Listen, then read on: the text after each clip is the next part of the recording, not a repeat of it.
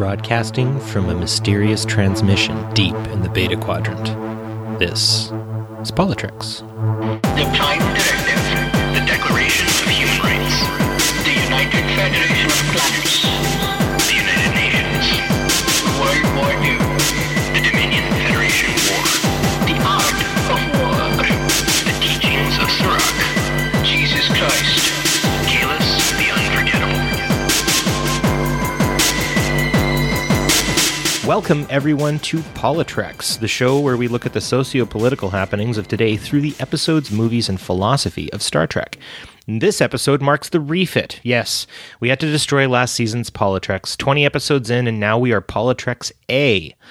So that can be a good way to delineate the seasons, define the difference between what we talk about then and now. It's gimmicky, but I like the idea because my name is Barry DeFord, and with me is the guy who came up with that idea, the often imitated, never replicated Mr. Shashank Avaru. How are you doing today, sir? Namaste, Homo sapiens. It's good to be back. And I imagine all our refitting going through in fast-forward motion as we see the bones of the ship, then just everything just being tied around it, like at the very end of Into Darkness, I believe. So, yeah, this is great. I'm excited. Yeah, and I'm floating around the refit like Kirk in TMP, just marveling at the beauty that is the show that we have here and what it looks like. So it's happy conversation, it's political conversation, and it all has to do with Star Trek. So we've got a lot of news to talk about, and it's going to be some pretty good hot takes from both of us on a couple of things. But before we do that, Shashank, how can our listeners get a hold of us in that system of tubes we call the internet? People can find us on @PoliTreks on Twitter. That's PoliTreks on Twitter. We're also under the same name on Facebook. We are a proud member of the Tricorder Transmissions Network. You can find the entire roster of our episodes, everything from episode 1 till now, and a lot of other exciting shows on the tricordertransmissions.com. You can find us on iTunes. Please rate us and give us a review, good or bad. We can take it. We have a thick skin. And yeah, that's a great way to get a hold of us. If you're one of the old pigeon mail people, DM each of us, find our usernames. We'll talk about them at the end and we'll write back to you. We don't care. Yeah, absolutely. And if you like what we're doing, you can always support us on Patreon through the Tricorder Transmissions. On the webpage, you can find it there. If you hop on Patreon and look up the Tricorder Transmissions, you can go that way. What I really like is, though you may be giving material support in the name of PoliTreks, it also helps our other shows, which are fantastic, like Reading Trek, Drawing Trek, Trek Ranks, Trek Profiles, Disco Trek, Shore Leave, Sober Trek, The Original Mission, Weekly Trek, Queer Trek. It's all there and it's all wonderful. And there's a lot to talk about and a lot to see and do. So definitely a little bit of support always helps us and makes sure that we can keep everything running at maximum. So I don't know. I think with that, shall we go into the news, Mr. Avaru? Let's do it. Hit it.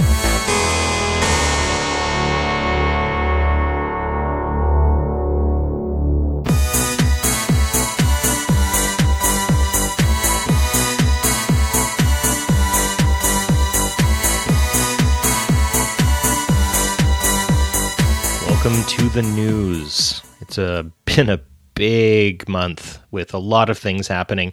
We are going to, instead of cover a lot of stuff, we're going to cover 3 things in depth. So to start us off is Shashank to talk to us about the government shutdown that took place in his resident country, the United States of America. What's up there? At the risk of making a non-Star Trek quote, the long-time national nightmare is over. The shutdown has come to an end. The shutdown, I believe, lasted 34 days or 35 days. I might be off by a day. It lasted to the point of time where it became the longest shutdown in the history of the United States. And the end result, this is the most bizarre part. The end result of the shutdown is that things are exactly as they were before the shutdown happened. So some statistics, the government lost about $6 billion during the shutdown, which is more than the cost of the wall that President Trump asked for, that he held the government hostage for the shutdown, which he ended up not getting and caved. And there were halted flights at the LaGuardia airport. There is a lot of food going around right now, especially groceries that were not inspected properly. There were TSA problems. I'm sure there were There are lives lost due to the government being shut down. So a lot of collateral damage. Nothing really happened at the end of it. 34 days passed and the White House just said, oh, never mind, we're done. We're good now. Nothing is going to change. Really, whether you like the Democrats or hate them, this is one of the greatest achievements of the Democrats in the past couple of decades. They felt to me like the crew of the Deep Space Nine, this ragtag crew that came together, and they really didn't enjoy each other at first. They didn't know where they all stood, but when crisis came, when that entire barrage of Klingon ships and Cardassian ships came down, they stood their ground. They were the little party that could for me this time. So yeah, a lot of good news, a lot of mixed results, but I'm happy it's over.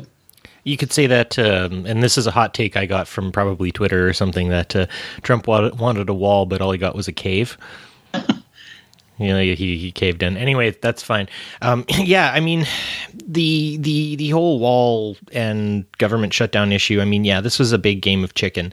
And my indictment against the whole meal deal, the whole group, Democrats and Republicans both, is they're not getting along and they're not working out well. And I guess for me, I agree with you that the Democrats held their ground, which was good. Trump was holding a lot of people hostage. You're right that it has cost the livelihoods of a lot of people. I get pissed off when I hear economists be like, oh, well, these people should just take out loans. And it's like, well, loans aren't free. So, they're losing money. And now to keep themselves above water, they have to put themselves further in debt. Like, I don't know. I'm frustrated at the whole situation. And I'm frustrated at the fact that at this point, it seems like the Democrats still seem to think that they can reason their way out of this with this guy. And I mean, really at this point, there isn't any reason. There isn't any of that sort of stuff that can really happen. But I guess that's all you have. Roger Stone got arrested and then bailed out. So I guess that's a thing that could continue this very slow noose to continue tightening more and more. But I don't know. I feel for all of my American friends and relations who have to live through this fiasco of democracy that seems to continue rolling itself forward. And yeah, I mean, there are some connections to Trek we can make with, especially with Deep Space Nine and a lot of the brinkmanship that took place between warring parties, much like the Republicans and the Democrats. But I don't know. I don't really know what the outcome is going to be here at the end, and it's unfortunate and frustrating. My favorite comparison to the whole situation with the Mueller investigation is because it's been happening in the background and you're really not supposed to notice it because it's more of a drip than a big waterfall incident that floods the entire room. It's the Picard maneuver and the Riker maneuver. It's the uniform changes that so subtly happen over seasons that eventually you just don't even notice it anymore. The first time it was jarring when we heard of some results, and now it's just inevitable. It seems eventual. It's just the uniforms will change, life will go on, and I'm sure some big explosion will happen within the news that will connect it directly to the Trump campaign. But at this point, really the best way to get them out is the 2020 election. So I'm really, really excited for that. And this is just, I think people expected a bit too much from the Mueller investigation. And they thought, oh, they're going to get an arrest order for the president. And that seems sensationalist. I don't think that is what is going to happen. Like the Picard maneuver leading to a change in uniforms, this will just happen in the background. And the things that are supposed to happen with it will happen. But the way to get him out is 2020. Well, yeah, I mean, that could be it. It took a long time to get Nixon out, that's for sure. So we'll just have to wait and see. And I think the biggest thing that any human in the America quadrant or whatever can do is just simply be vocal, talk to your Congress people, talk to your senators, but also work within your community, right? I mean, we're talking about people who were affected by the government shutdown. If we're Starfleet, would we let those people suffer? No. Absolutely not, by no circumstances. And that, I think, is something that we as Star Trek fans can emulate, is the idea that we don't leave someone behind. We don't leave our fellow members of whatever union we're a part of behind. And if you notice in your neck of the woods someone is struggling, someone is having trouble, then see what you can do to help them. right? It's something that really I think any person on any bridge or ops or whatever in Star Trek would do, because we know that's the right thing, and we always do the right thing. And I guess to quote Picard, last little bit here, what does this mean for American democracy? As Picard would say, vigilance. That's what it comes down to, is constant vigilance. Great point. Well, speaking of vigilance, it looks like there is a bit of vigilance that needs to happen, or maybe it doesn't, depending on the opposing opinions we have. But there is a bit of a situation brewing in Venezuela, isn't there, Barry? Oh, yeah. So prepare for a screed, kids. If you follow me on Twitter, you're probably aware of where I stand on the whole thing. I am anti-Guaido. I am anti-imperialist, and yes, I am pro-Maduro. And if that means you don't want to listen to our show anymore, or you want to unfollow me, fine. But hear me out. So I'm going to use a Star Trek connection. I'm going to be comparing Gowron, the leader of the Klingon High Council, to Maduro. And I think that can give you an idea of, is Gowron a perfect actor? Well, no, of course not. I mean, really, no leader is perfect. No leader is exact, but they are relative to their time. They are relative to the culture and to the people that they are a part of. So yeah, I'm going to be making that larger connection. So keep that in mind as we go. So when Hugo Chavez died of cancer, Maduro was appointed president and later voted into the presidency of Venezuela. Guaido's assertion to being in power, you would think I would be talking about maybe Duras in Reunion, but the narrative I'm talking about is actually more redemption than Reunion, because I feel like Reunion kind of has already happened, but we'll get into that. So in this case, the connection there would be Kempek is Chavez, and both Kempek and Chavez's death caused a controversial crisis of succession that was resolved after a fair amount of time. Now, there's also a bit of, was Kempek poisoned, all that sort of stuff, and how did Chavez get his cancer? I'm going to leave the conspiracy out. But to give you an idea, in Reunion, we have Toral, who is Duras's illegitimate son, being asserted as the rightful heir of the Chancellery, right? His candidacy is put into dispute, and Picard basically states that he's too young, right?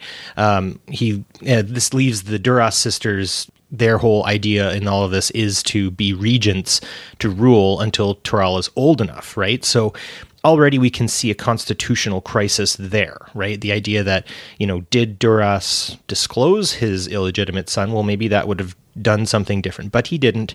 And if we go by the neutral party diagnosis of what was to be done, that was Picard's to do. So let's go to Venezuela. What happened? So really quickly, Maduro called an election before his official 6-year term ended. Now, many of you in the States may not be familiar with calling an election before its time, as things seem to happen on pretty specific 2, 4, and 6-year time frames. However, in Canada, and elections can really be called many times before a candidate or a president or a premier's term limit is over. Usually they'll call it when they think time is right to do it. They still have a limit, but they can call an election earlier if necessary. So now this to you might be a sign of shifty work by Maduro, and you know what, you might be right. But just know it happens a lot in the quote-unquote free world too, that politicians will call elections when they see it beneficial to themselves. So the claim that Toral has is much like the claim that Guaido is making, right? The election was called outside of term limits and is considered unconstitutional, just like Gowron taking the chancellery is unconstitutional because there was a rightful heir in the shadows kind of thing. So a leader, however, calling an election is sort of the purview of that leader. And if a succession is being made without certain details being brought in, then they are verified. And I mean, if those things are left out, then you kind of have to go with what was chosen by the neutral body. Being illegitimate also throws Toral's right, as the Duras sisters never really disclose, all of the details here. There's a speculative sort of thing here. And I think that also kind of connects to Guaido. So either way, the High Council selects Gowron after a neutral body declares it, which is Picard. When the election is called, the opposition, of whom Guaido is representing, so this is in Venezuela, the election is called, Guaido's sort of ilk, the right wing, refused UN election observers to enter into the election. They abstained from that. So that and some opposition, they abstained from the actual election itself. So I suppose that's their prerogative, but it all seems a tad too convenient that now Guaido, someone who actually 80% of Venezuelans don't even know who the heck this guy is just appointing himself president. That's what he's done. After refusing UN observers, along with staying out of the election itself. Refusing due process is sort of suspect. And if we take this connection, that would be like a group of Klingons refusing Picard as the UN coming in to make sure that things are fair and things are done right. So that already kind of brings everything into question. Guaido essentially, who is this guy? Well, he has strong ties to the United States in their business sector and actually went to school in Washington, D.C. Most of the military defectors who are friendly to Guaido are in countries outside of Venezuela, and I would argue it seems like this whole plan was hatched outside of Venezuela. So Torral's plan was also hatched by the Romulans to foment power over a nation that isn't theirs. So recognize where I'm going here. No, USA, you are not the United Federation of Planets in my analogy. That's the UN. You are the Romulans, and you are trying to use constitutional means to install a friendly leader. Why? Well, the answer is oil. Venezuela has the richest oil reserves in the world, and assassination attempts and crippling sanctions, and they've cost to the tune of almost $6 billion since 2017 alone, have not had the desired effects, right? They want to, basically pop out this leftist government by any means necessary. And if you think about the rest of South America, they've been pretty successful. So, like the Romulans, but in more of a blatant manner, the U.S. has stated its material support of Guaido if his coup is unsuccessful. So they will bring the military in and they will fight, much like the Romulans said they would. So there's more to this episode, and I will say that it's not being prophetic. However, it does make statements on meddling versus assisting in international crises of other nations. I mean, heck, Ronald Reagan was present during the filming of Redemption, a man who meddled heavily, like every president since Monroe, in Latin America. So basically, the claim Guaido is making is that the election was fraudulent, and this means that according to Article 233 of the Bolivarian Constitution, that if the president position is left vacant, the office can be claimed by the VP. Here's the problem. Guaido is a parliamentary president who determined that the 6-year term of the president and the VP has ended because he doesn't recognize last year's election. So yeah, you don't recognize an election you intentionally didn't participate in and went against having the UN observers there. Now, you want to evoke an article that tenuously lays a path to your presidency? That's what the Duras sisters with Torral basically did. Sorry, term limits are limits, but they're not durations. If you want to call an election early, you can, right? As the president, you can do those things. So speaking of collusion, something that the USA is known for the world over in elections, but easily the most in Latin America. If we remember Chile in 1973, when a democratically elected president was murdered in a coup that was sponsored and supported by the United States, which put in a fascist military junta that had ex-Nazis on its senior staff. But also many people in the Democratic Party are basically calling for this change to take place.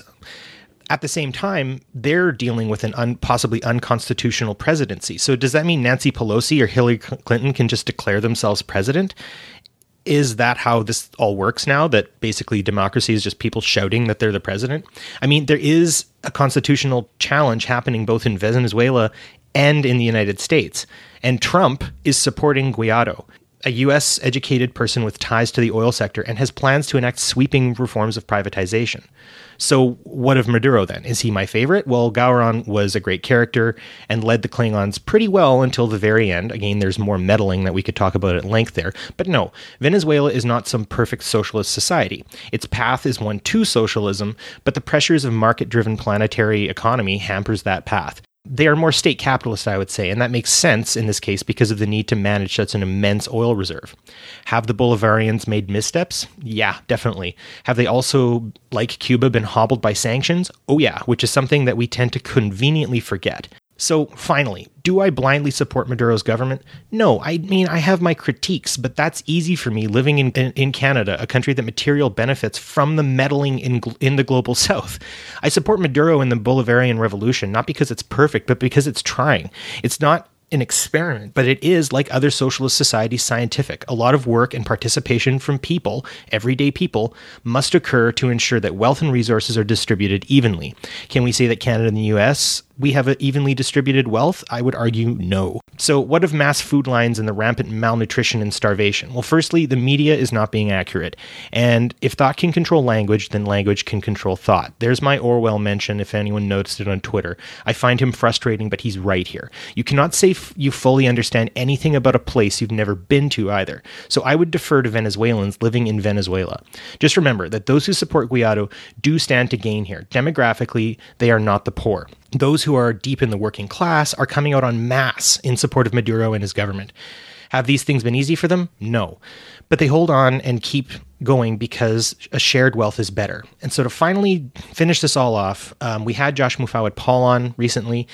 Here's a quote by him. And this is something, as Trek fans, I think we really need to think about. Any honest and imperial assessment of reality must conclude that when we look at the entire world, the majority of humans toil under violent conditions of exploitation so that a minority of the global population can possess less vulnerable and more enriched lives. My support for Venezuela is definitely because of my politics being left-wing, but also I am anti-imperialist, and I see this action, this coup d'etat, as an imperialist action, much like what Romulus tried to do to the Klingon Empire. Mic drop. So Star Trek Discovery Season 2 is out. I know, isn't that great? It was, it's good so far. I don't know how deep we can get into it, given that we did an entire episode's worth of content in the news section. But we'll do our best. We'll do our best to shout out some thoughts. Good so far. I don't know why anybody was skeptical of Anson Mount. He's doing great as Pike. Oh man, he's fantastic. I'm sure. I have a wild theory. I think toward the end of this episode, I think Pike will leave. I think he's only there for a season anyway, so we know that. And he'll leave. They'll either start a new Pike show with Rebecca Romijn as number one, but whatever they do, the more and more I see Discovery, the more I realize the captain position is going to be like the defense against the dark arts position in Hogwarts. Yeah, right? That's actually a really good analogy to make. You can listen to more about all that when you jump on over to the Black Badge, which is an independent Star Trek podcast I'm doing all about Discovery and all the new shows that are coming out. So if you want to talk about that, hear about that, that'll be dropping very soon. You can find me on @blackbadgepod.com. Sorry, shameless self-promotion, but yeah, I'm enjoying it, man. What about you? I really love that the first episode of season 2 was a wild ride. Definitely some people have said that it evokes sort of the 2009 Trek feel. Sure. I mean, there's always been action and intrigue and stuff like that. And I mean, if you're going to use special effects, use them. So that's fine. But I really feel like episode 2 had a lot of good nods and a lot of good formulaic nods to old Trek, I guess. And I think this is a perfect example of the writers listening to the right people, because anyone who's saying, well, this isn't Trek, all that sort of stuff. I don't know. Do you stand in like the produce aisle of a grocery store and say, like yell at people about the food they pick because you don't like it? I don't know. Like, okay, I can see that Discovery is taking artistic license. It's changing some things. I mean, the tech looks way better than it did in the 60s, obviously.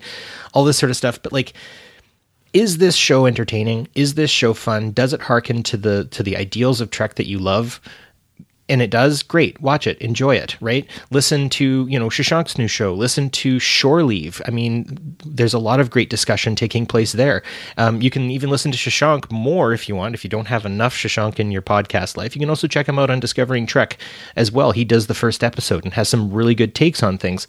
But like, more than anything, I think the politics around Discovery at this point, it's moot. If you don't like the show, great. I don't know. Do you want a badge? Do you want some kind of accolade? Like, I don't know why people are parachuting in on some friends of ours, like Johnny Staggs, and Chris, like a few of you guys. I'm noticing you just getting like a ton of flack about saying you like Discovery. And I don't know, why do these people have all this time to do that? I don't understand. It doesn't make any sense. And I find it kind of frustrating, to be honest. So there's a lot of talk about Discovery. It's a great new season. It's super fun. Watch it because it's enjoyable. And if you don't enjoy it, I don't know, go take a nap or something. And once you're back from that nap, make sure you listen to the rest of our episode, because our main topic is an exciting one. We're going to start PoliTreks A with villains.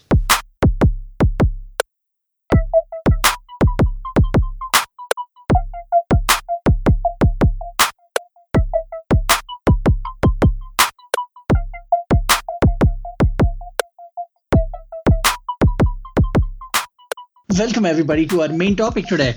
We're very excited to do this at the beginning of the year. I feel like we've talked a lot about heroes. We've also talked about dubious characters, which I'll talk about in a second.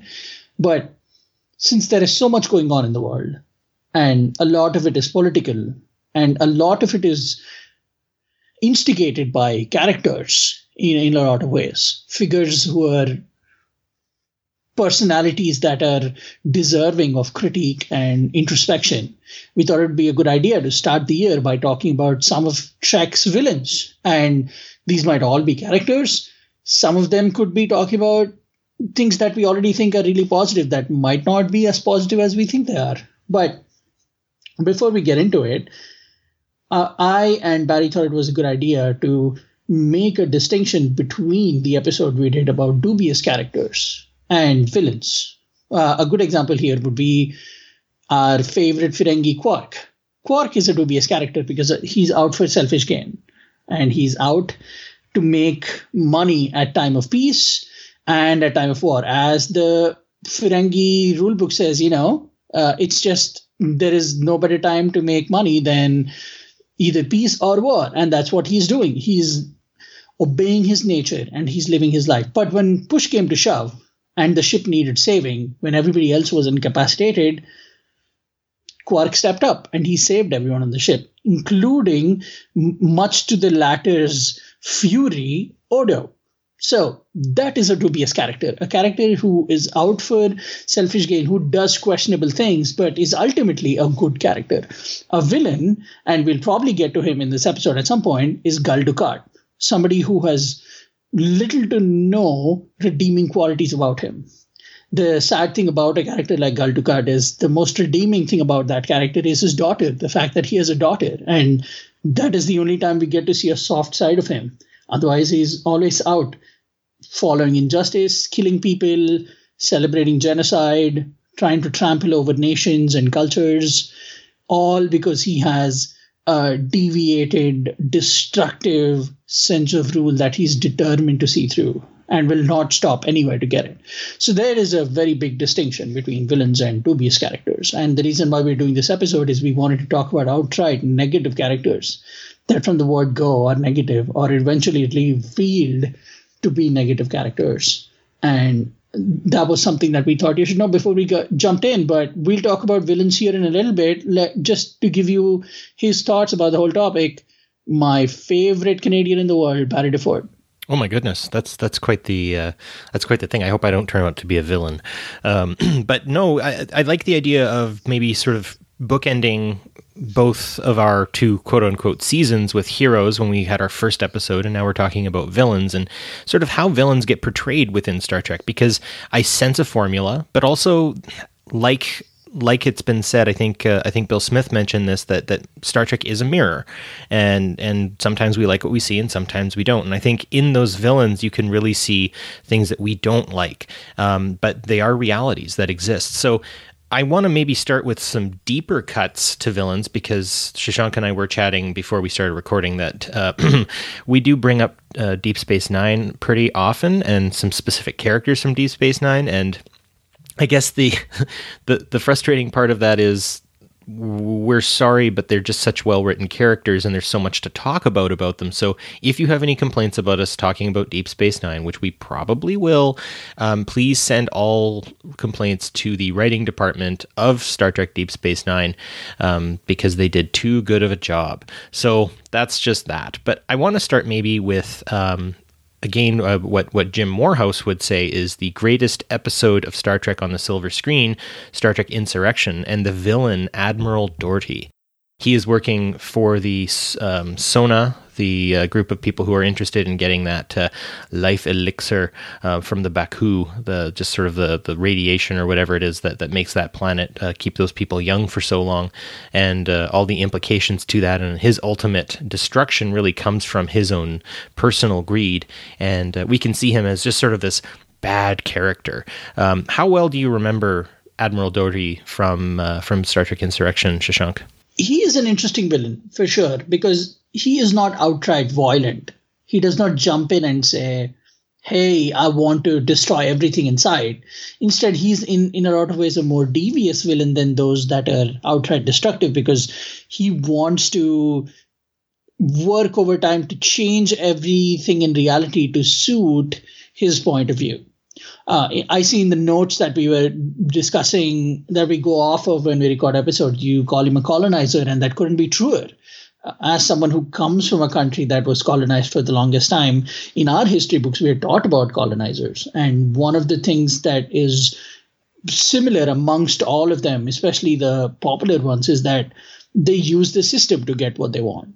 And in this regard, he uses the Federation. And I would say with that, being a person from a settler colonial background here in Canada, again, you can see what the reasoning is, right? The colonization that England did to India and to Canada was for the greater benefit of the English Empire, right? As Doherty says, it was for the Federation. It was all for the Federation. What he's really saying here is that he is the Federation, right? It's his interests. It's the interests of the home country, and to hell with anyone else. To hell with the interests of the people who you are exploiting to get the thing you want. I mean, India was making better iron than England, so England cut off their ability to do that. When the Indian people do rebel against England, I mean, they engineer a famine in Bengal, which kills millions of people. And we don't really talk about these things. We never really bring that to the fore. The idea that when Canadian settlers were heading out west, First Nations people were being put on reserves to make way for those settlers. They were being taken away from their land, sometimes by force. I mean, more so under Martin Van Buren's government in the United States in the 1800s. But you see it happening in Canada as well. This idea that you are putting the interests of your own people above others who ultimately have a better claim to the place that you are trying to assert your power in. And that's what we see with Admiral Doherty. And I'm saying his name weirdly because of that GH always kind of screws me up. But we see that with him, and we see him putting these interests of the Federation, using what could be something good, like the Federation, for something evil. And you see Picard's fight with that. You see him having to make a choice on judgment. And, there were leaders and generals and military people who existed within the English Empire who took umbrage with what was happening. And quite frankly, a lot of them face the consequences, and a lot of them are demonized by that. So, Picard takes that into his own hands, right? He pops his pips off and makes a decision to betray really the state that he has dedicated himself to, but he does it for the right reasons. And part of me wonders sometimes if perhaps those groups of people could have made it better, or not made it better, if those groups of people could have been more successful, then maybe we would have seen a better relationship and not the colonial one that I think both India, South Africa, China, Belize, Canada, a lot of countries that have been affected by British rule are still recovering from. And I mean, you could say Canada isn't necessarily recovering from it, but there are people within Canada who are in the process of churning things around. It definitely makes it a little bit more complicated too. Here's a quote from Sir Patrick Stewart about Anthony Zerbe's role as Doherty. He says, he's the one who has to deal with his loyalty to the Federation while at the same time accommodating the evil wishes of the sauna. He is a man who we see is torn by his professional dilemmas. And of course, before the end of the movie, we see him literally torn by something physical as well. If you ignore the attempt at humor there at the end, that's very, very true about the character. In a lot of ways, he's an anti-Picard. He's like if Picard went into the mirrored universe and came back and tried to reintegrate into society. Because Picard is someone who lives his life by the Federation's rules and regulations. To him, Federation's policies are his policies. That is just who he is as a person. But to someone like Doherty, that is a person who now at the high end of the power chain has learned that it's actually doable to change everything about the Federation to match your evil intent. And to get what you want, you could legally use these means that typically people would use for good. And that's in a lot of ways very much relevant in the world today, especially in the US, where people are using policies and rules and regulations to fit their own racist motivations. But the fascinating thing about colonization, and maybe we should do an episode about colonization, Barry, and talk about how what it means in Star Trek and what its effect is and what Star Trek teaches us about it. But there is a practice in India, or there used to be a practice in India back from the beginning of our culture till the 18th, 19th century when the British abolished it. It's called the Sati law, or the rule of Sati.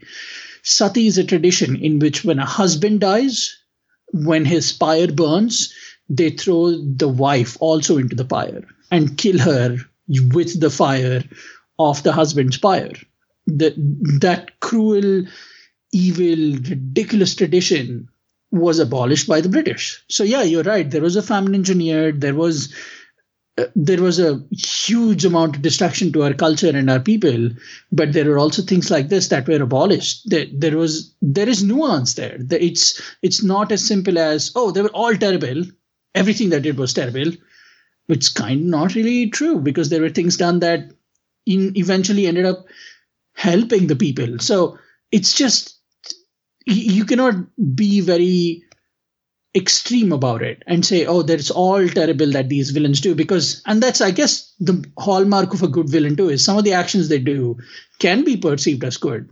And that there is some of that in Doherty, I think. Am I off base here? No, and I would agree with you that the relationship between both nations could be positive in that sense, right? The English did stop the practice of sati, and I'm glad that happened. But my question is the engineered famine that killed millions equivalent to the amount of women who were being killed? And I don't want to sound callous, but I'm kind of like, millions and millions of Indians died unnecessarily, when also, I mean, influence from other countries can cause those sorts of things to change as well, right? Like, I would think that sort of the social pressures that take place when two nations, two individuals, two groups have, I mean, they will come around in those sort of senses, and I would say very much so that the rights of women were not perfectly good in the United Kingdom really either,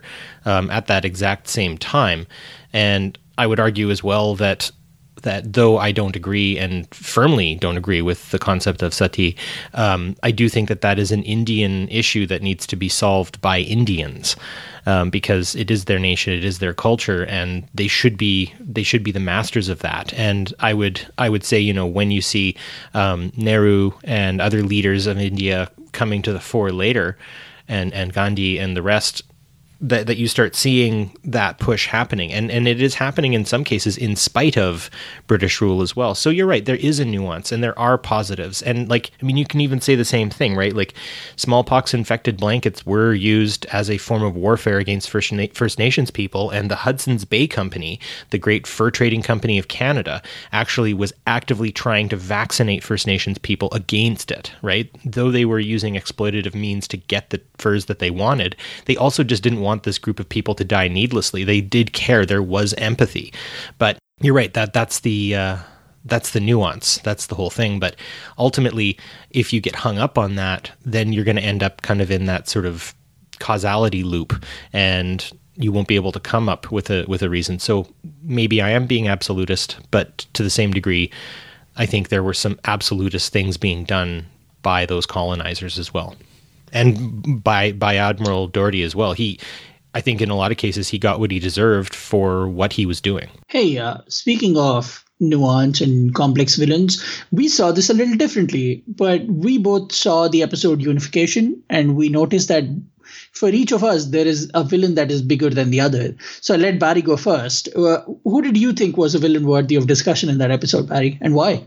Oh man, Proconsul Neural. He actually engineers this crisis to foment power, right? And that is so Romulan, right? It's a thing where, again, much like Admiral Doherty is not doing something he's not doing something to betray the Federation. He thinks he's doing the right thing. He thinks he is acting within the purview of the Federation to do the things he wants. And I would argue the same thing about Proconsul Neural. He is doing a Romulan bait and switch to foment extra power for the glory of the Empire. And yeah, that is incredibly villainous, but it's villainous in the sense of like, it won't do the Klingons and it won't do the Federation any favors, but boy, will it ever do a massive favor for the Romulans. So he's this different kind of villain where, you know, we're not always looking at things in that respect. Again, you know, we're going to talk about this a little bit more, but Gul Dukat, I think, says it best. Like, one man's villain is another man's hero. To many Romulans, Proconsul Neural's whole fight, his whole action would have been for the glory of Romulus. And I mean, why not? And so I think that's interesting how, again, you know, we really do side ourselves with the United Federation of Planets, but I guess, you know, to look at things in that direction, it's always interesting to try to see the other side of it and be like, well, is this surprising? Is this something outside of usual behavior or standard operating procedures of Romulus? And that's why I find Neural to be that kind of quiet, amazing villain. Hey, great points. I definitely look at Neural as a villain for sure, but to me, he did not stand out to be the villain in the episodes, at least not the bigger villain in the entire episodes, because throughout, you know where Neural stands. Sure, you don't see the strings being pulled by Sela, or you certainly don't see the fact that there is something devious going on, because the character presents himself as devious. And yeah, they betray Spock eventually, but it's not directly done by him. And what really struck me was Pardek's turn, and the fact that Senator Pardek was really, to me, the big villain in this two-part here, because he's, to me, the Mike Pence character. Someone who stands by politics, someone who gets up the ladder the right way. You hear in the exposition at the start of Unification is that he has been a senator for 9 decades. And when you meet him, you have no reason to immediately hate him, because he says, I've never seen Picard. And when they do run into Picard, he actually takes him and introduces him to Spock, and he helps them. So the way that character is set up, it's very much like a typical politician who climbs up the ladder and then joins themselves with something really evil and brewing with darkness. And then it turns out that their evil was within the system all along. So the fact that Pardek fostered this long, healthy friendship with Spock, and then they had great dialogue, that Spock risked his life. He risked his ambassadorship. He risked his entire career, everything I'd worked for, to come here to Romulus on the basis of this person.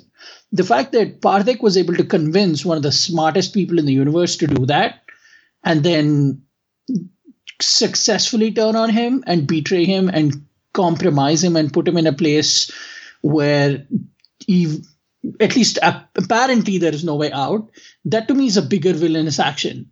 So maybe we saw things differently, but I definitely enjoyed Pardek more as a villain. And it seems like he's one of the bureaucratic villains, someone that goes unnoticed, because through the episode, he doesn't twirl his mustache, or he doesn't kill a baby. You know, he doesn't do something outright evil, but the turn that it takes, the stretch that you go through this perspective and you keep seeing until you get to where Spock says the only logical conclusion is that you betrayed us. And that's when he goes, yep, I did. And Sela says, oh yeah, thank you for your service. It's been noted. And boom, that's it. In this episode, if you just look at it from the perspective of Pardek, the villain wins. He succeeds in getting them compromised. He does everything right. And he stands by that Romulus devious way to live and devious way to work things out. So Pardek to me was definitely a bigger villain. Not that I'm taking anything away from Neural. Neural is definitely devious. You can see that in the character. You can see the things he says. And there is even the actor who portrays him is so good that the minute you see him, you go, oh yeah, this is definitely a bad guy. But Pardek to me is the bigger win for all the aforementioned reasons. What do you think of Pardek? Well, absolutely. I mean, I think what we're doing is triaging our villain, or we're ranking them one over the other. And I think that's kind of, that can be up to listeners as well. I'd love to know what you guys think about it as well. I think that would be, and when I say you guys, I mean you guys listening. Tell us, what do you think? I mean, Sela plays a huge role, and I want to save Sela for another conversation, because I think she is an amazing character who is grossly underutilized. So I don't really want to put her into this conversation, mainly because I think she deserves a bit of a deeper dive if we're going to be looking at villains throughout this season of PoliTreks A. So she should come up, and I think she deserves a lot more on her own. But again, she is someone who uses the infrastructures present within her own society to foment power, to use betrayal, right? She's using the strings and gears and tools of Romulan society to make the changes that she wants. And I think that's again what Neural does. Pardek is playing a slightly different game, right? He is betraying the good graces of people who truly want to see a positive change.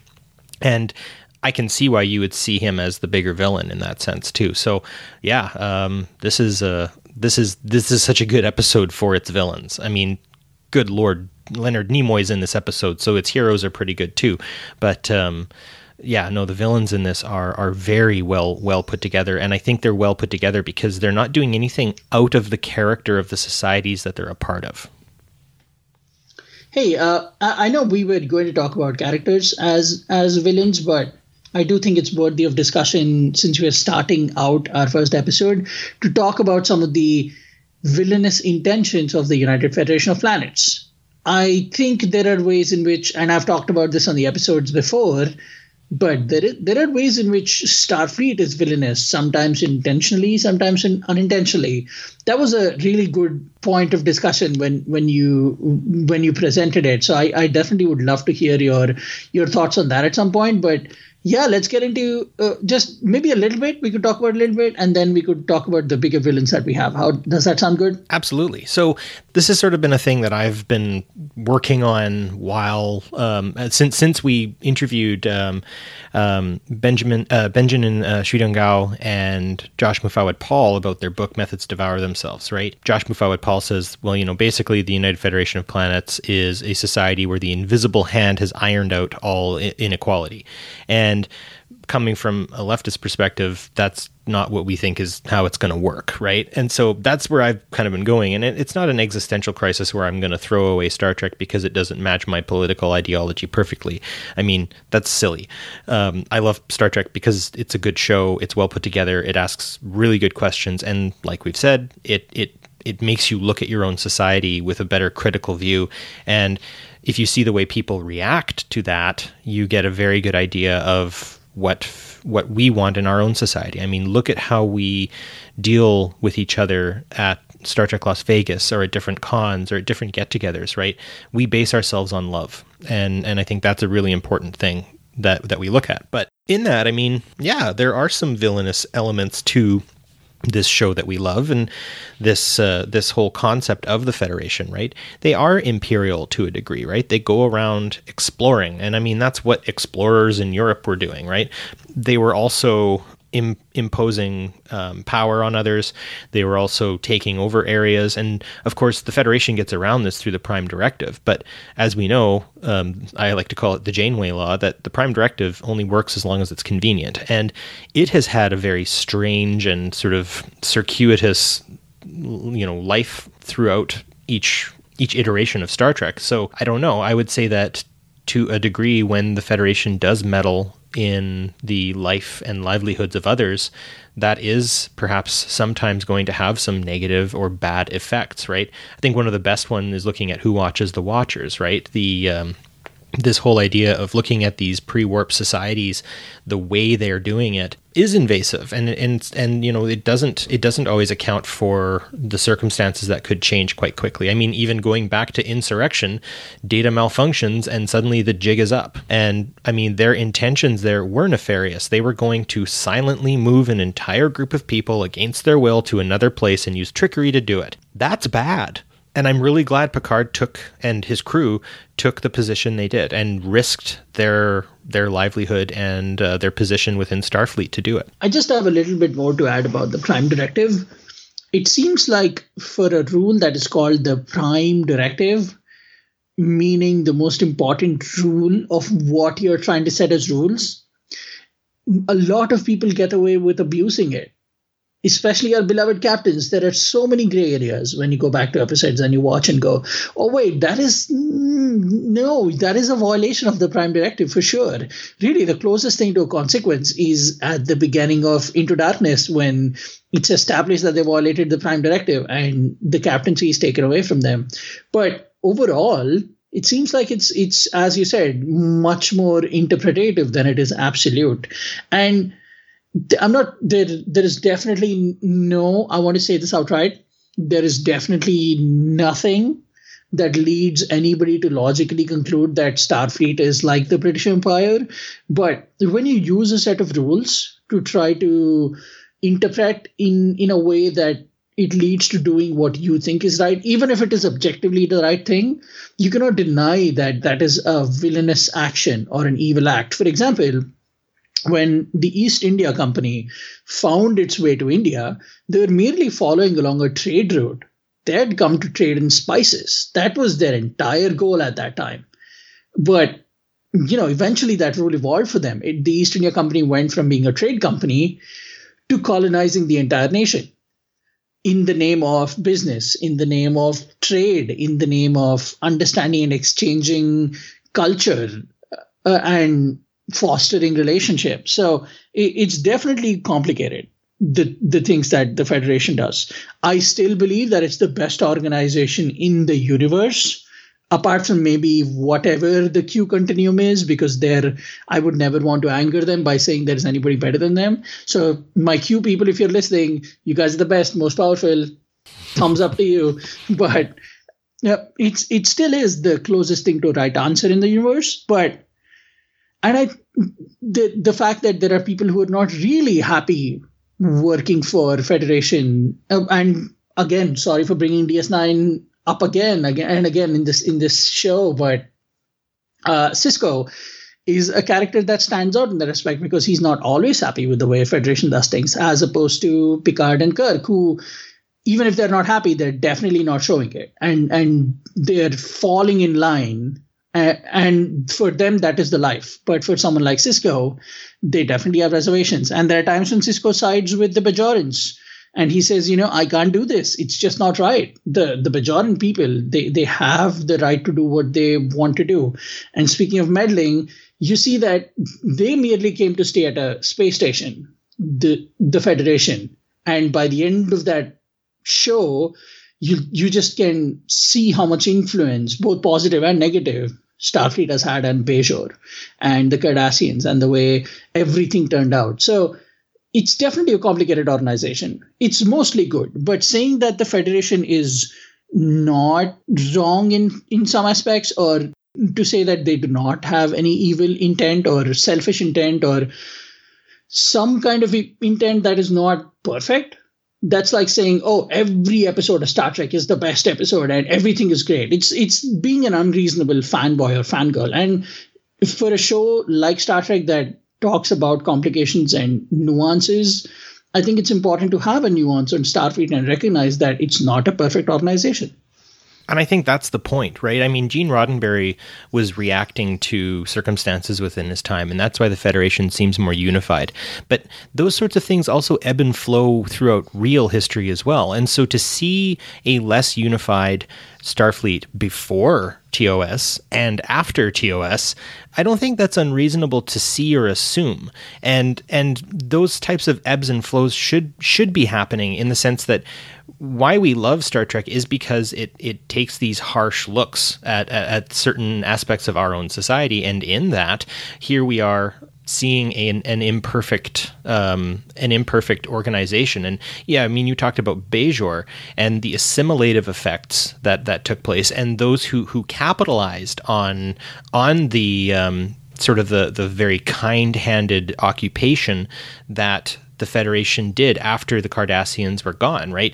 If you think about, Kai Wynn, and here we go, here's our Deep Space Nine thing, her appointments to First Minister, the farming reforms that she targeted old rivals with, making Kira have to choose a government that was increasingly becoming its own occupying force as sort of a reactionary, shows how much the Federation indirectly, whether it likes it or not, is having on a group of people, right?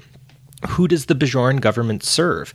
And when Wynn's place comes down to the will of the people, this reminds me of what people is that will ultimately, right? If you think about Shakar's resistance to Kai Wynn, I mean, it reminds me of the Zapatistas kind of, where they're saying, no, we need to be a lot more we need to have a lot more, like self-reliance. And with that, the Bajoran system is relying, for better or worse, on the Federation and its kind and benign hegemonic status. And we can say, well, that's the difference, right? Because the Cardassians were not benign, whereas the Federation is. Even something that's benign isn't necessarily purely good. Benign just means it's not going to do any real material harm, but harms can still take place within that. And I think, again, that's not something to shy away from as a Star Trek fan. That's something to bite down on and really think about and chew on, and then reflect on your own nation and how it reacts to things and how it facilitates maybe in other nations and stuff like that. And through your watching of Star Trek, maybe come to a better understanding of the nation that you belong to. A couple of other villains that we wanted to talk about, but I don't know, do we have the time to talk about it? Yeah, I think we've kind of reached a limit here. And I mean, heck, we could talk about Gul Dukat and his connections to Mr. Donald Trump, but there's actually a Twitter profile who never responds to us, but we still love the real Gul Dukat. Check him out and see how he's sort of making, or she is making those connections to Gul Dukat and Donald Trump, and how there is maybe a bit of a bigger connection there between people in power using that power in ways that the power was sort of structured for in the first place. So I think this is maybe the beginning of a larger conversation that we can maybe dip back into throughout the rest of this quote-unquote season. We're on episode 20, Shashank. That's pretty awesome. Pretty great. Can't wait for 100, 200, 300 more. My goal is eventually, when they discovered how to just artificially keep aging us and not kill us, we are recording episode 10,565, and you are on Mars and I'm on Venus, and we're just chilling and we're just recording this interplanetary style. Our heads are in Futurama gefilte fish jars. Oh, yeah, of course. Wonderful. Well, thank you, everyone, for listening to this beginning of a brand new season for PoliTreks. We're so excited to be moving forward. And as we continue to explore our own political stances and our own understanding of Star Trek, we're glad to have you along with us. And your input is always desired. Like Shashank said, you can DM us. You can send us a message on Twitter on our PoliTreks feed. You can also send us personal messages if you'd like as well. We're always open to that. But more than anything, while you're taking in your lovely Star Trek, you can always think about the political implications. And if you find that you've listened to maybe not enough, you can always check out more podcasts on Star Trek that cover a number of things on the tricorder transmissions. You can also check out our friends at the Delta Flyer podcast. They do a fantastic Voyager rewatch. And you can check out our friends Dan and Bill of the Trek Geeks. Or you can always just rewatch DS9 for the 500th time and do your best not to make any more DS9 points on our political Star Trek podcast. Absolutely. So with that, we will say goodbye for now. So live long and prosper. And onward to Starside.